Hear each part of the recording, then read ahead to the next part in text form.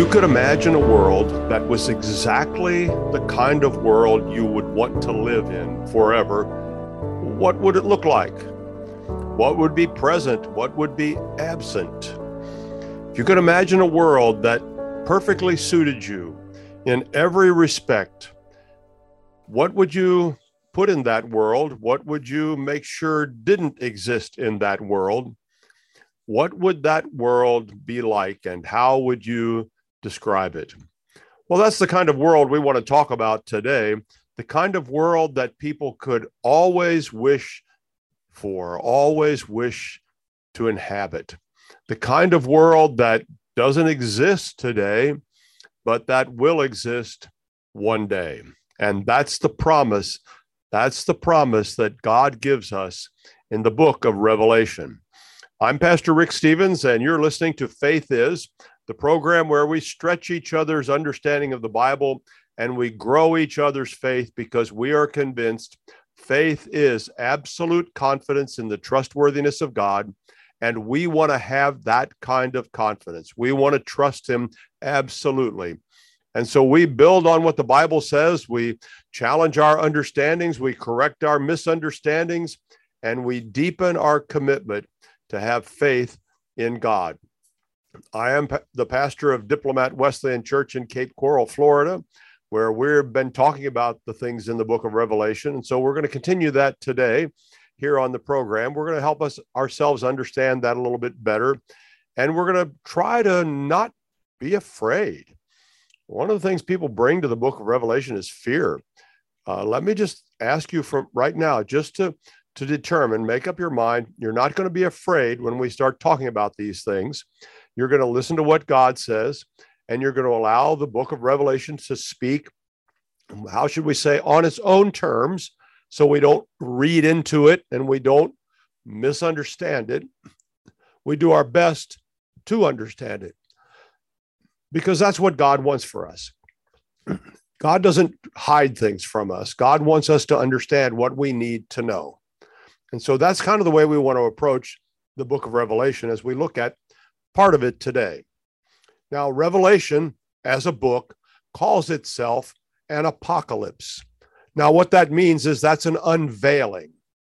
In fact, Revelation literally means apocalypse or unveiling. So what's going on here is that God wants us to know what we need to know.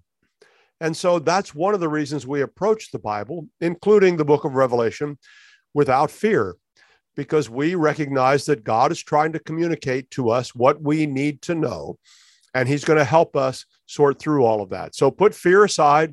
Let's come and take a look at what God says, and let's let the book of Revelation speak to us in its own terms.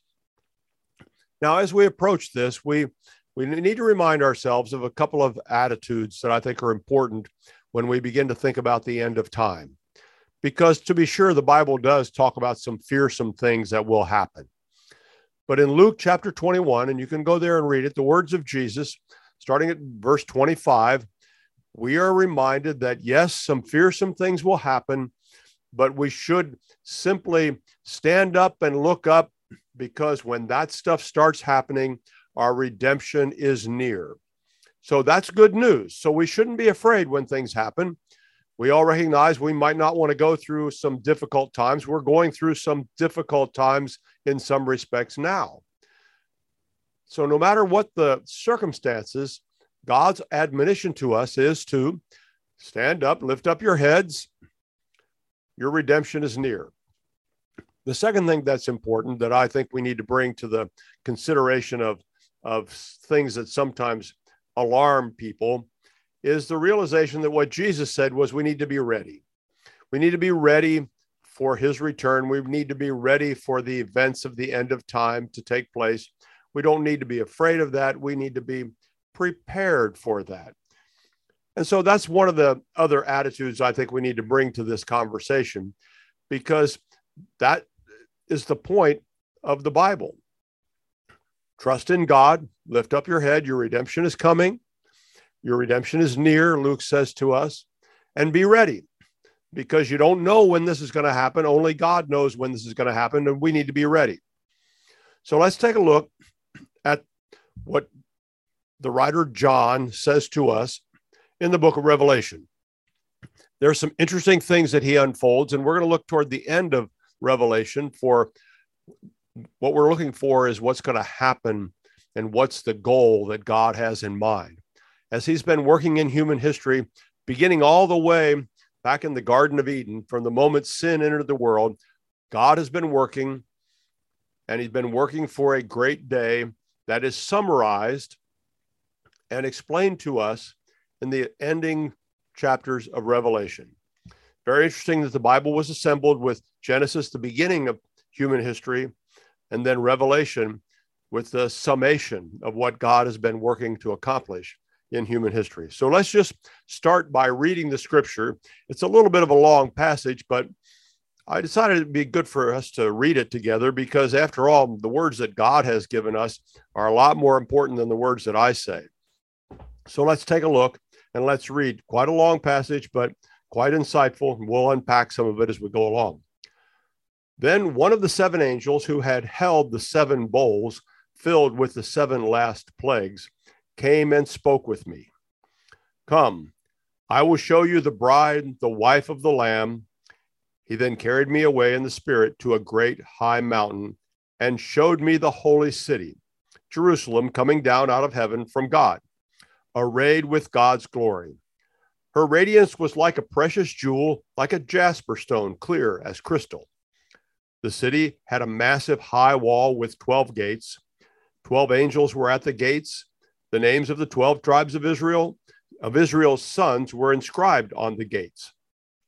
There were 3 gates on the east, 3 gates on the north, 3 gates on the south, and 3 gates on the west. The city wall had 12 foundations, and the 12 names of the 12 apostles of the Lamb were on the foundations. The one who spoke with me had a golden measuring rod to measure the city, its gates, and its wall. The city is laid out in a square. Its length and width are the same. He measured the city with the rod at 12,000 stadia. Its length, width, and height are equal. Then he measured its walls, 144 cubits according to human measurement, which the angel used. The building material of its wall was jasper, and the city was pure gold, clear as crystal. The foundations of the city wall were adorned with every kind of jewel. The first foundation is jasper, the second sapphire, the third chalcedony, and the fourth emerald, the fifth sardonyx, the sixth carnelian, the seventh chrysolite, the eighth beryl, the ninth topaz, the 10th chrysoprase, the 11th jacinth, the 12th amethyst. The 12 gates are 12 pearls. Each individual gate was made of a single pearl. The main street of the city was pure gold, transparent as glass. I did not see a temple in it because the Lord God, the Almighty, and the Lamb are its temple. The city does not need the sun or the moon to shine on it because the glory of God illuminates it, and its lamp is the Lamb. The nations will walk by its light, and the kings of the earth will bring their glory into it. Its gates will never close by day because it will never be night there. They will bring the glory and honor of the nations into it.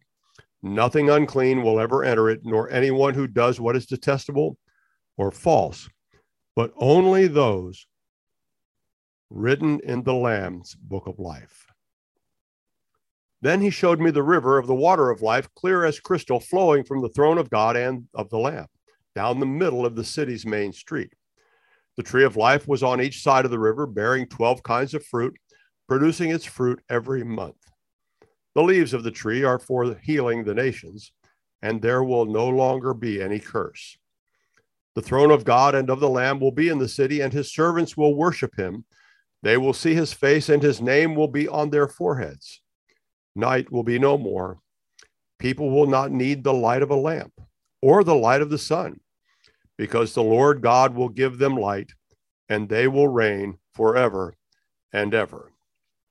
And that concludes the reading of Revelation, beginning with chapter 21, verse 9, and concluding with chapter 22, verse 5, a description of what God is up to and what he's going to bring to pass. So let's go down and take a look. And first thing we discover in the opening verse that we read is that there's an angel that's identified with the 7 bowls of God's wrath that occurred earlier in Revelation. An angel comes to speak to John and takes him in the spirit, it says in the scriptures. Verse 10, it describes that what would you say, experience. That's what we would say, the experience that the angel came and carried John away in the spirit. So that reminds us that John does not speak on his own authority at this point. What it reminds us is that John is becoming and has become a divine spokesperson. The same way officials today sometimes have a spokesperson, John is now speaking not on his own authority, but on the authority of God himself. In the United States, in the White House, when the spokesperson speaks for the president, they don't speak on their own authority, they speak on authority of the president. In the same way here, John is not speaking on his own authority. He makes it clear he is a divine spokesperson. He's telling us what has been revealed, unveiled, we might say, to him. So the angel takes him to a great high mountain so he can see what he needs to see. And a great high mountain in the scriptures is associated with gods. In the ancient Near East, they associated high mountains with gods. You probably remember the Greco-Roman god Zeus, their chief god, lived on Mount Olympus, up on a mountain. In the Old Testament, you probably remember references to pagan high places. Well, they had this idea of God or gods on a mountain. Remember, Abraham went up a mountain to offer Isaac as a sacrifice in Genesis 22. When God led his people out of Egypt and led them to Sinai, God met Moses and, by connection to Moses, Israel on Mount Sinai. Moses went up the mountain to meet with God. When it came time to build the temple in Jerusalem, Solomon built the temple on Mount Sinai.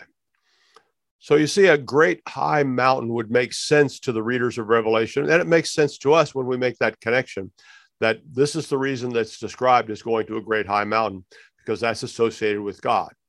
Remember also that the sea was associated with chaos and evil. Now, we don't associate it so much that way in our time, but they did. And so this is making a distinction that this is a vision that comes from God. John is a divine spokesperson going up a high mountain to hear from God. And mountains throughout the scriptures and in ancient Near Eastern thought were associated with God or with the pagan people, with their gods. And John describes that he sees a holy city, New Jerusalem, coming down from God. So what he is describing comes down from God. It's arrayed with God's glory. And we get some glimpse of that in the way he describes it, but it's really difficult for John to describe all of this. How do you describe God's glory? He does say that this radiance is like a precious jewel. And so that gives us an idea of the glory. But, you know, at some point in all of this, we have to start asking ourselves, is John writing what he literally saw, or is he trying to describe what no one has ever seen and can hardly imagine? You see, it's difficult for someone to put into words something they've never seen before and something for which they have no frame of reference. You know, we often describe things in terms of other things. Somebody says, and I know this has kind of become a silly standard answer, but somebody will ask, well, what does this food taste like? Something they've never tasted. And the common response is, it tastes like chicken. Well, we don't know how to describe it because we don't know how to put into words that another person will understand, that they have some connection, some frame of reference for. And so one of the things we have to ask ourselves all the way through this is John telling us literally what he saw? Well, maybe. Is what he literally saw exactly described in these words?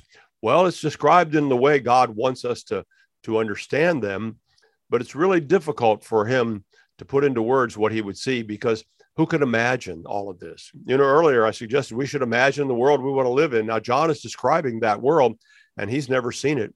We haven't either. And so he's doing the best he can to help us understand. And it's in these terms that God wants us to understand. So we kind of need to keep that tension. And we need to understand what John Piper said, The term glory of God in the Bible generally refers to the visible splendor or moral beauty of God's manifold perfections. It is an attempt to put into words what cannot be contained in words, what God is like in his unveiled magnificence and excellence. End of quote. See, it's difficult to contain God in any way, much less in words.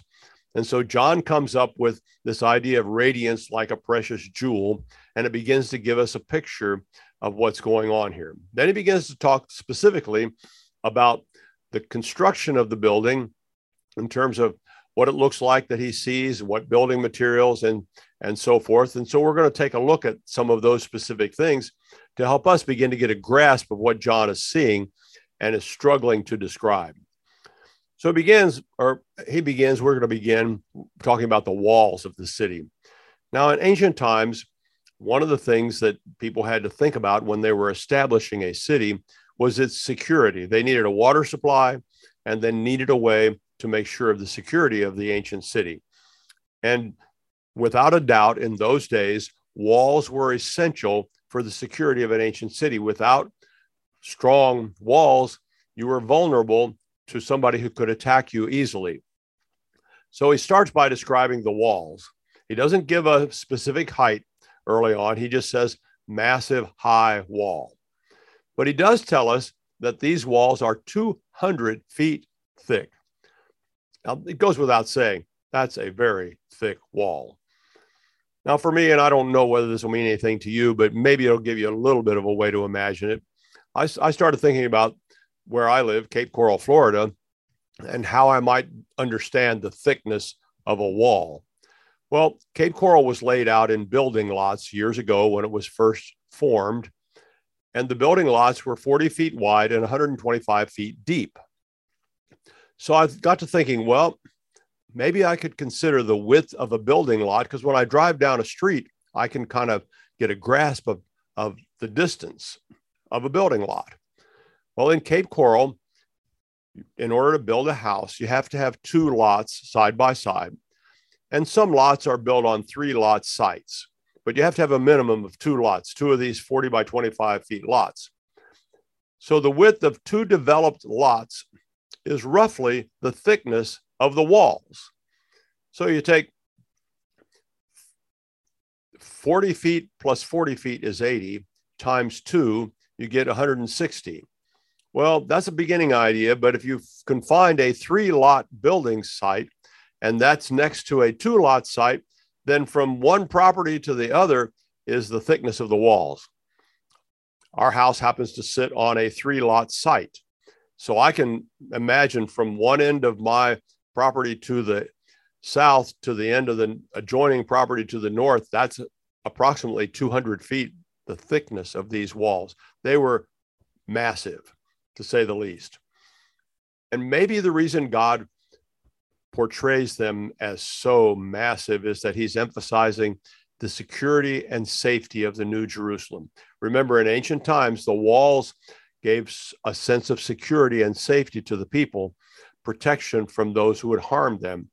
And perhaps part of what God is trying to portray to us and to them is the idea of safety and security. John goes on to describe gates. You have to have a way to get in and out of the city. And he describes 12 gates, 3 per side. So on the north, south, east, and west, there would be 3 gates on each side. And each of those gates was protected by an angel. 12 angels are described. And interestingly enough, the names of the 12 tribes of Israel are inscribed on those gates. So you probably remember that God is the God of Abraham, Isaac, and Jacob. Well, when they had the sons, there were 12 sons, and each of them became a tribe of Israel. And so this is a way to include by representation that God is including the ancient people of God in the New Jerusalem. They were not left out, are not left out. They're included and they're represented by these 12 tribes. Interestingly enough, and we often forget that the book of Revelation, as we have it in our New Testaments, contains many allusions drawn from the Old Testament. And in Ezekiel chapter 48, there's a similar description of the New Jerusalem. So this is not entirely new news. We've been given a glimpse of it back from Ezekiel. Well, the foundations are described in this vision that John has as 12 foundations. So we have 12 gates, we have 12 foundations, and he says the names of the 12 apostles are on the foundations. Well, that's interesting. We saw the names of the 12 tribes signifying the ancient people of God. Now God is saying that, and we also include the church. The church is also part of the city because it was the apostles that followed Jesus' ministry and established the church.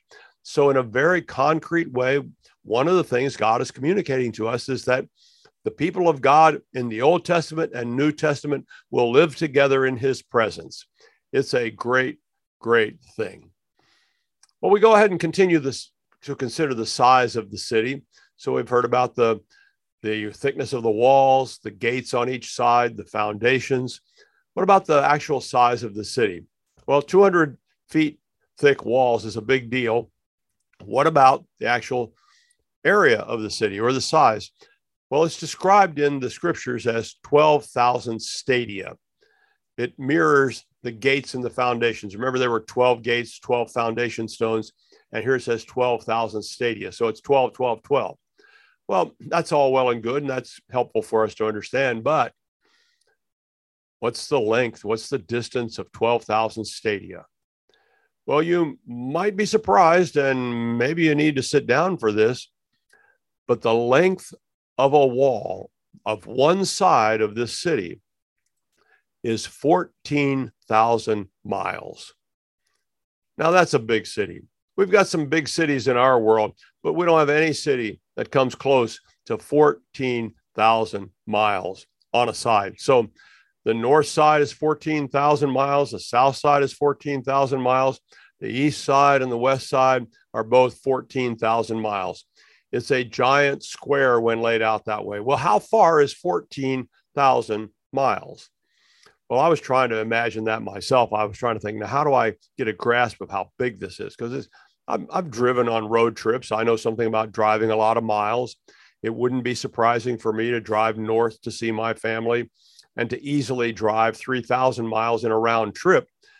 But we're talking about 14,000 miles. That's just a huge distance, a huge distance. How do we put all that together?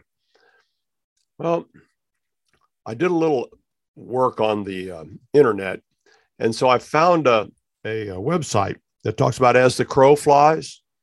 It's really quite fascinating, and what it tries to do is tries to give us distance as the crow flies, and it's still astounding to me. And I hope I did the math right, and I hope I understood it correctly. But as near as I could tell, the distance from Cape Coral, Florida, where I live, as the crow flies north to Sault Ste. Marie, Michigan, is 14,000 miles. Now, that just boggles my mind. I don't know if it boggles yours, but it's a long way. See, Sault Ste. Marie, Michigan is way north. It's a city has its neighboring city on the other side of the river there, Sault Ste. Marie, Ontario. So it's a long way from Cape Coral. And it's hard to imagine a city that would be that large on each side, but that is what the Bible describes.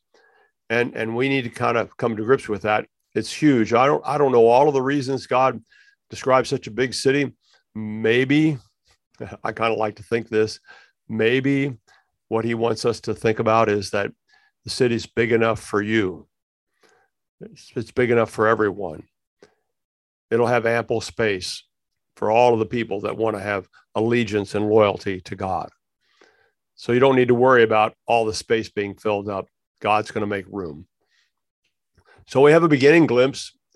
We have gates, we have foundations, we have the names of the tribes of Israel on the gates, we have the names of the apostles on the foundations. We have a clear understanding that God is including people from the Old Testament and the New Testament up to the present age because it includes the church.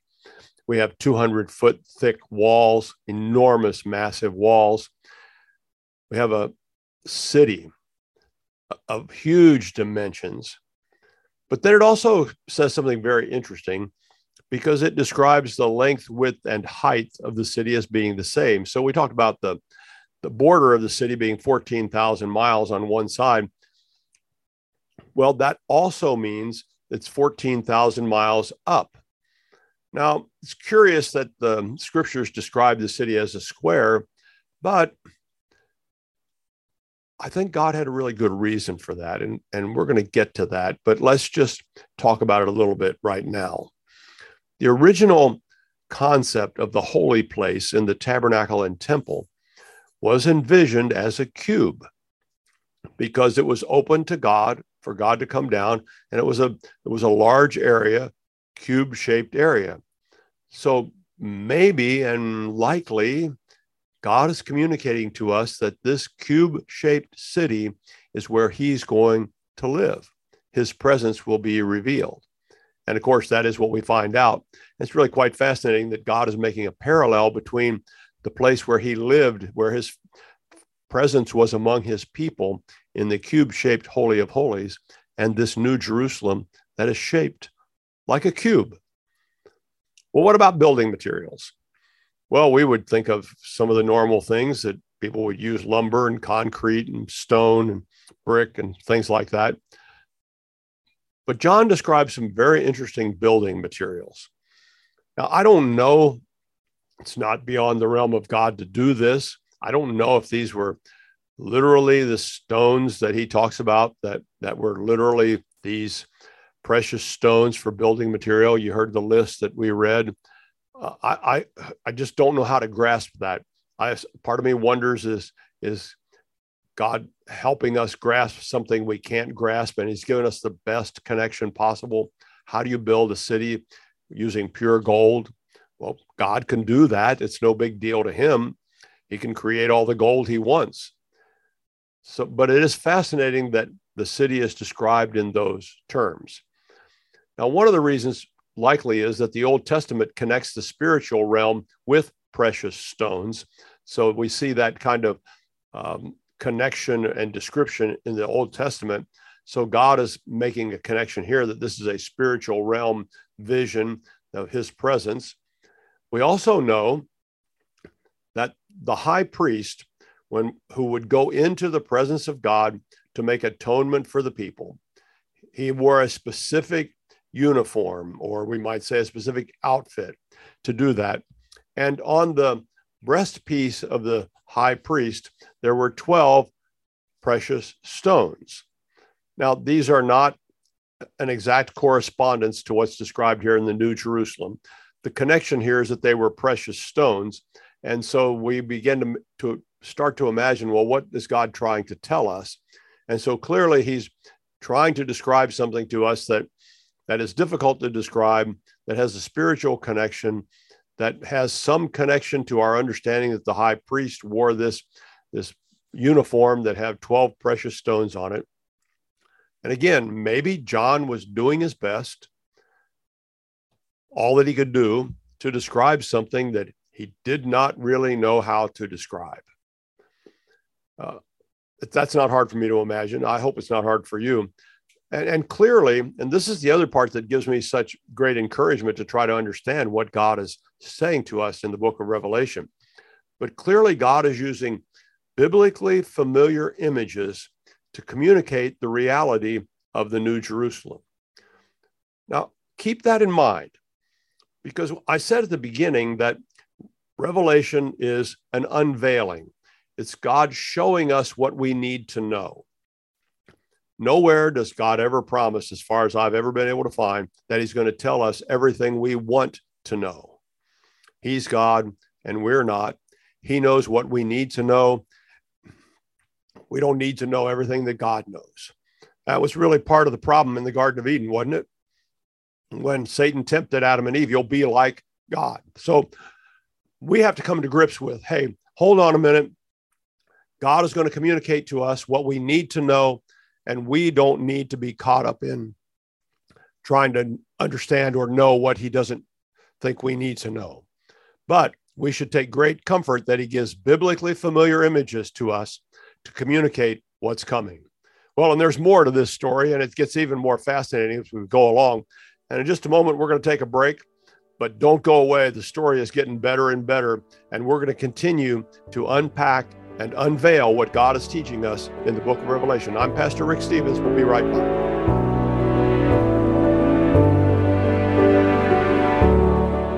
Oral hygiene hasn't changed in 50 years, but our diet and the way we eat has, creating an environment in your mouth for bacteria to wreak havoc on your teeth and gums.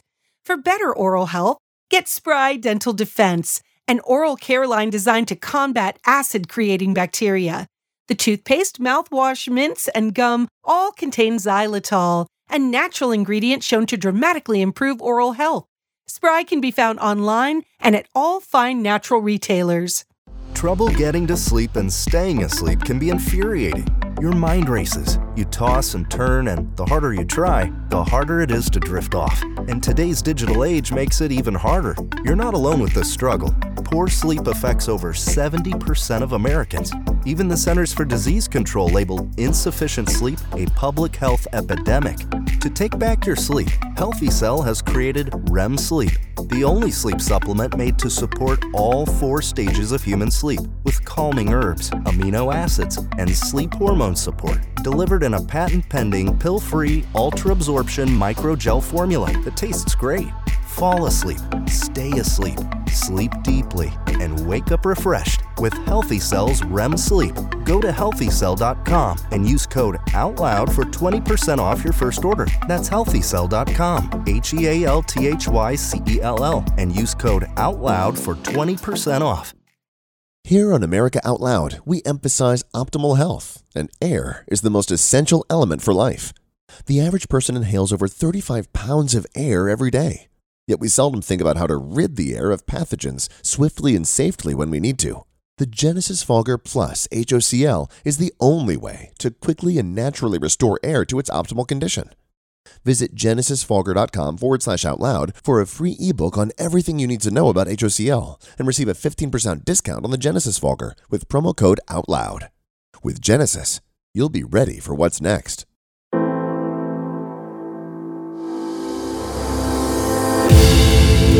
The spirit of American liberty and justice is woven into the soul of America Out Loud. Now, we invite you, friends, to invest some of your time with our magnificent family of experts, their minds and voices. It's all back at AmericaOutloud.com. Liberty and justice for all.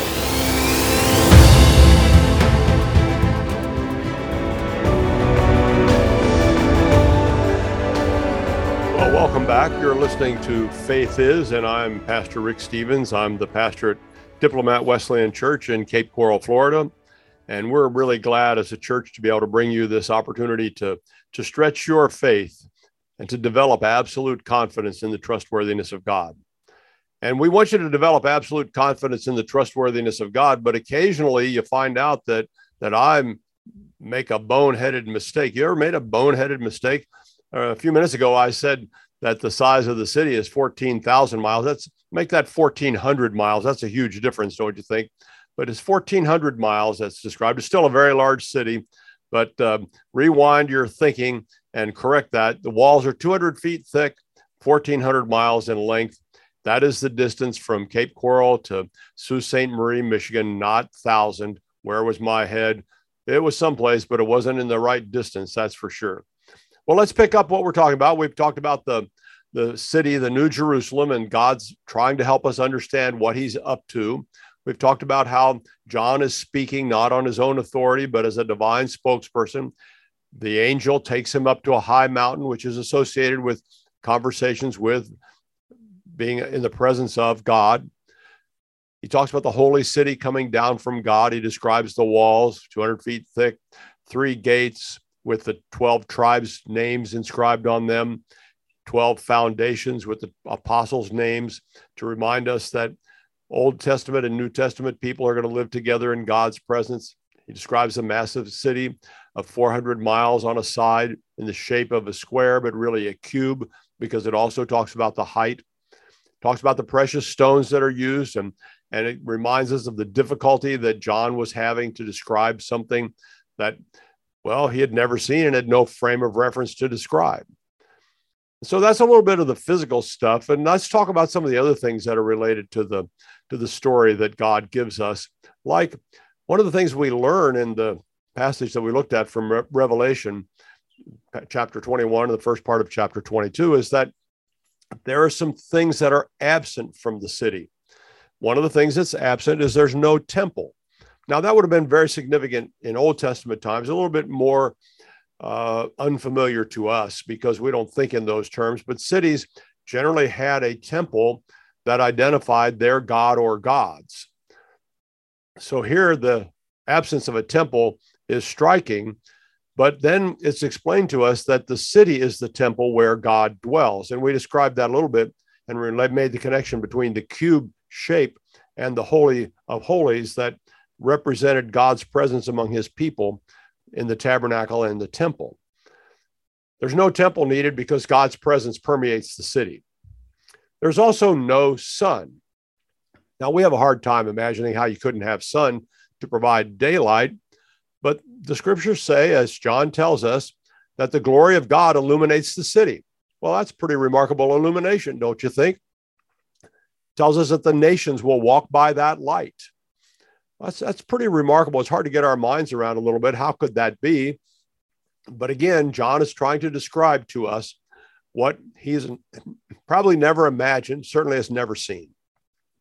We also know from the scriptures that light and dark can symbolize God's presence and absence. They also can symbolize good and evil. So when God is present, it's described as light. When he's absent, it's described as dark. And good is described in terms of light, and evil is described in terms of the darkness. So there's no temple, no sun, and remarkably, there's no night. Well, I don't know. It just made me think that this really is the city that never sleeps. Now, I've never been to New York City, but I've heard plenty of people describe it as the city that never sleeps. But here we have a city, and it's described as having no night. So does that mean it never sleeps? Well, we have some tantalizing clues. I'll let you draw your own conclusion. For one thing, we know the gates are never shut. Well, in ancient times, at night, they shut the gates. It was protection from a nighttime attack. Here, the gates are never shut. Well, there's no threat from evil because we learned earlier in Revelation, God took care of evil. We learned that nothing unclean is allowed in the city. No one who does detestable things or false things is allowed in the city. The only people allowed in are those whose names are written in the Lamb's Book of Life. So the gates are never shut. There's no threat. Well, that's a good thing. We learn one other thing is absent. There's no longer any curse. Well, what does that mean? Well, you go back to Genesis and you discover what happened after Adam and Eve sinned, then it describes the penalty for that. Now, with evil decisively dealt with, there's no longer any penalty, no longer any, as it describes it here in this passage, no longer any curse. You see, evil is gone in this city, gone, banished. What would we say? Done away with. Evil is just gone. So there'll be no more tears, no more death, no more grief, no more crying, no more pain. And the reason there is none of that present in the city is because God has taken care of evil, and evil is gone. And we need to try to wrap our minds around that. What is a world going to be like where evil is gone? I don't know if I know how to conceive that, but I'll try, and I know you will too.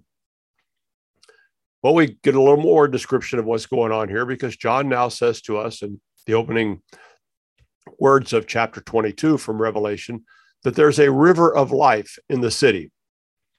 And this river of life flows from the throne of God and the Lamb. It flows down the middle of the main street.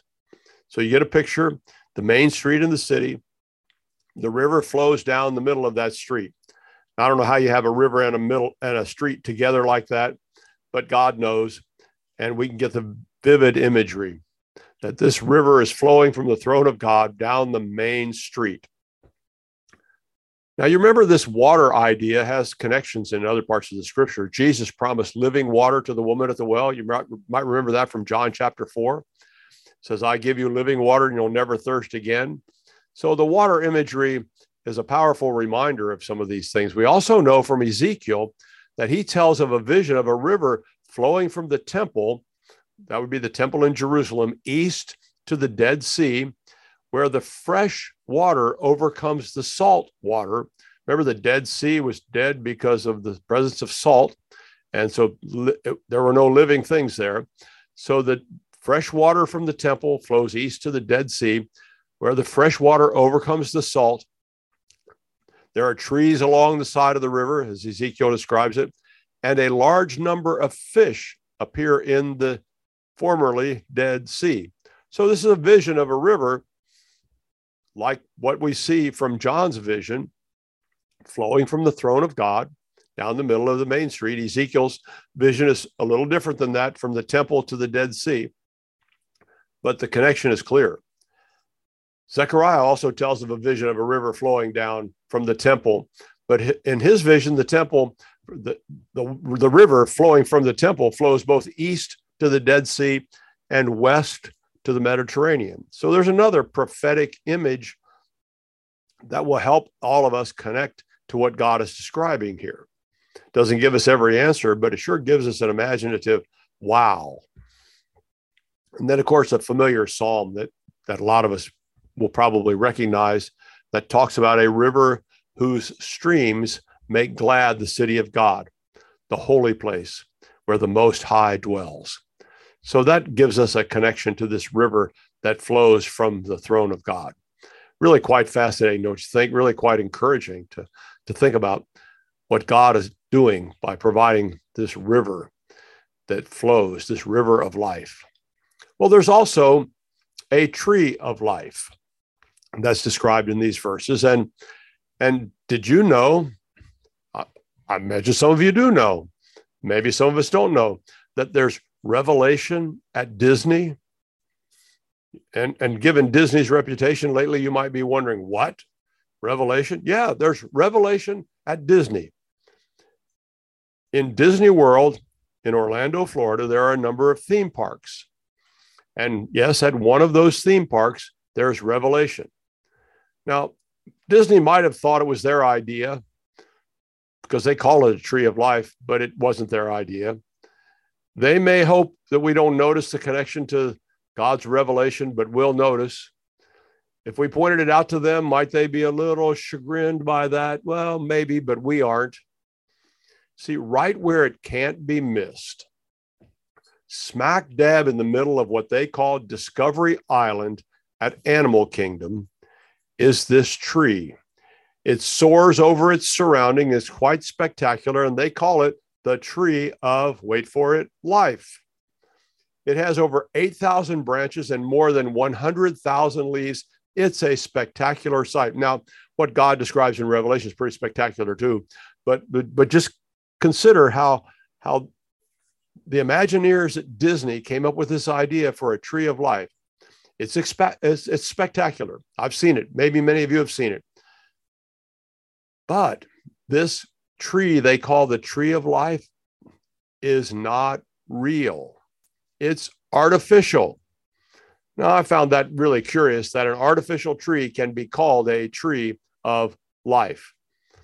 Well, there's nothing artificial about God's tree of life in the New Jerusalem. It's described as growing on either side of the river of the water of life. So we see that we already saw in our mind's imagination this river flowing from the throne of God in the New Jerusalem. And on either side of the river is this tree God calls the tree of life. It produces new fruit every month, and its leaves are for healing of the nations. See, God's tree of life really is a tree of life. Life-giving fruit, a little bit reminiscent of Eden, where Adam and Eve were told they could eat of the fruit of the trees. This one has new fruit every month. I don't know if that's a fruit of the month club, but let's not go down there. But anyway, you get the idea. And the really fascinating thing is that It says the leaves of the tree are for healing of the nations. That's in verse 2 of Revelation 22. Healing of the nations. Wow, there's a need for that, isn't there? There's a lot of turmoil among nations, between groups of people that want to be nations. From the Middle East to Ukraine and Russia to North Korea and the conflicts there. I mean, we could probably list more than we want to think about.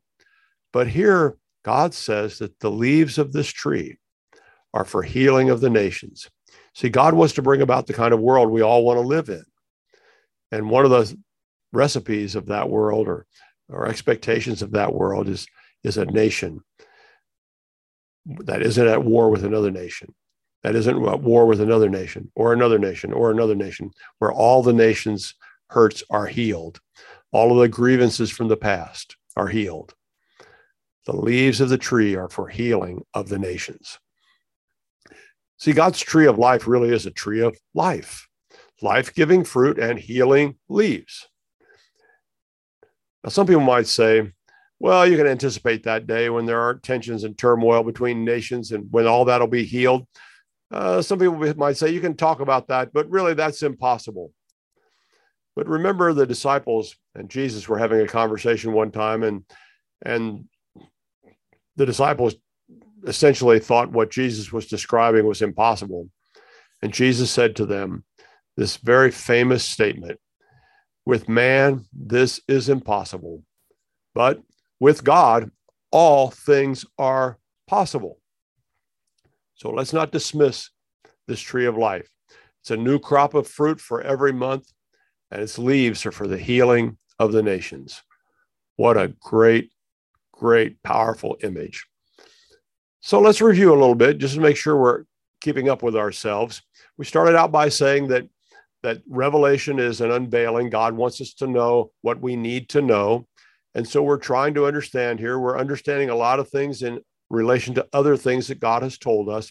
Things from the Old Testament are mentioned in the book of Revelation. It draws a lot of its imagery and information from stuff that was already given to us from what we call the Old Testament.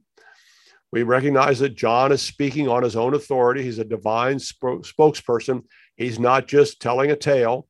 He's speaking on God's behalf to us because God wants us to understand some things. He goes to a high mountain, which is reminiscent of meeting with God, and reminds us even more that this is a vision that God has given to John for us. He describes this holy city coming down from God. He describes that as radiant, like a precious jewel.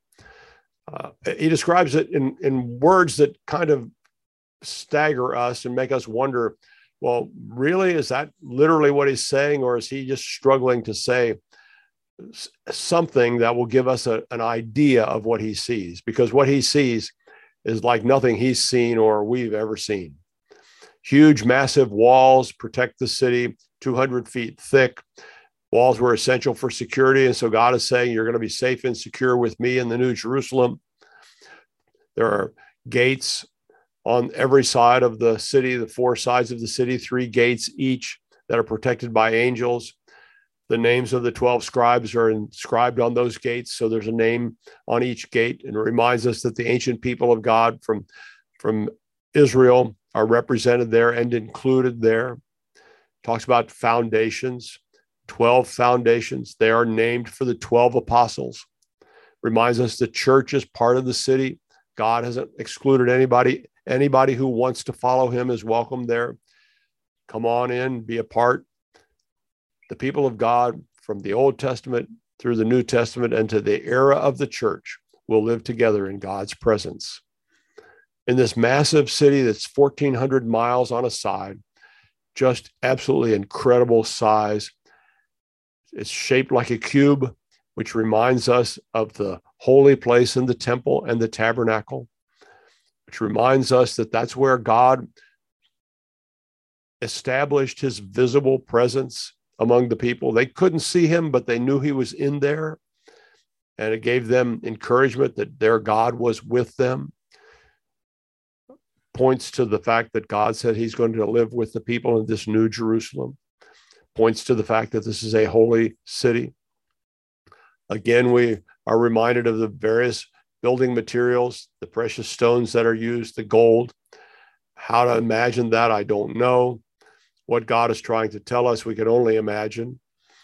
And I don't think that's an overstatement nor sidestepping trying to understand. It's just recognizing that we need to let the Bible speak for itself and let it be there.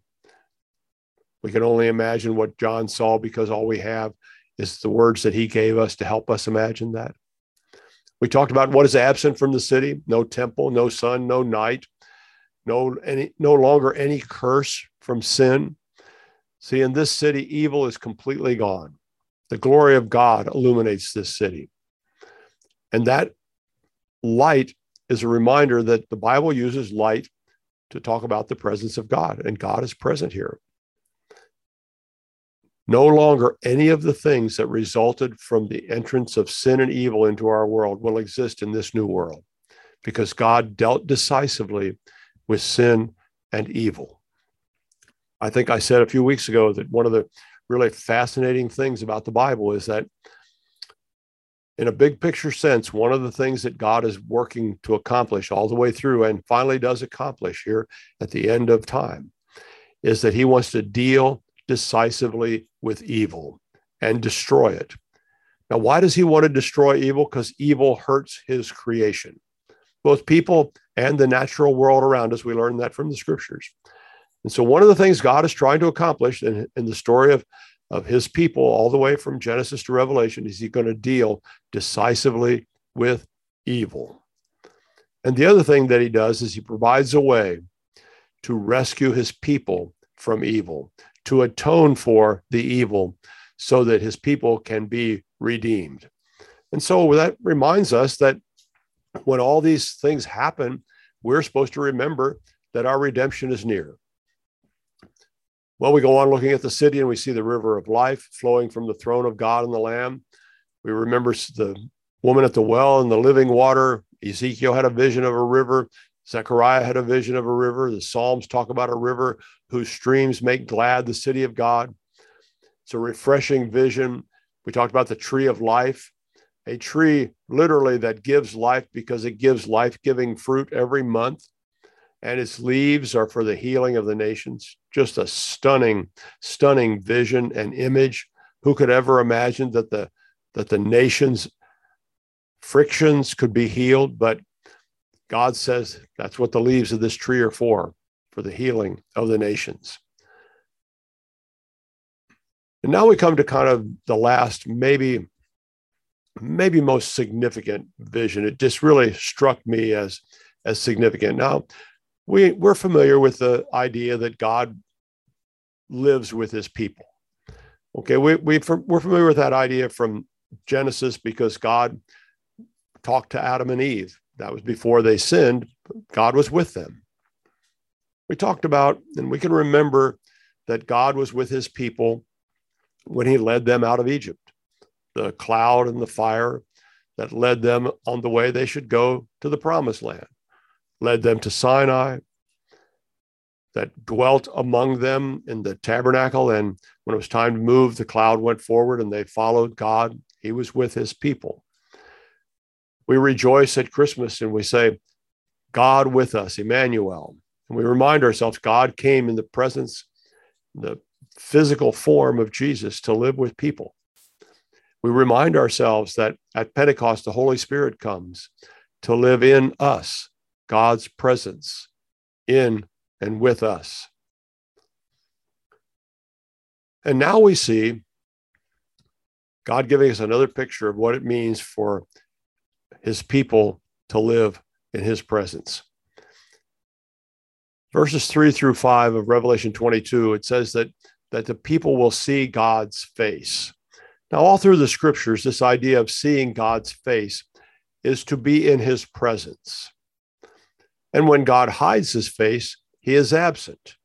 So the idea that people will see God's face is a reinforcement of the idea that we will be in the presence of God.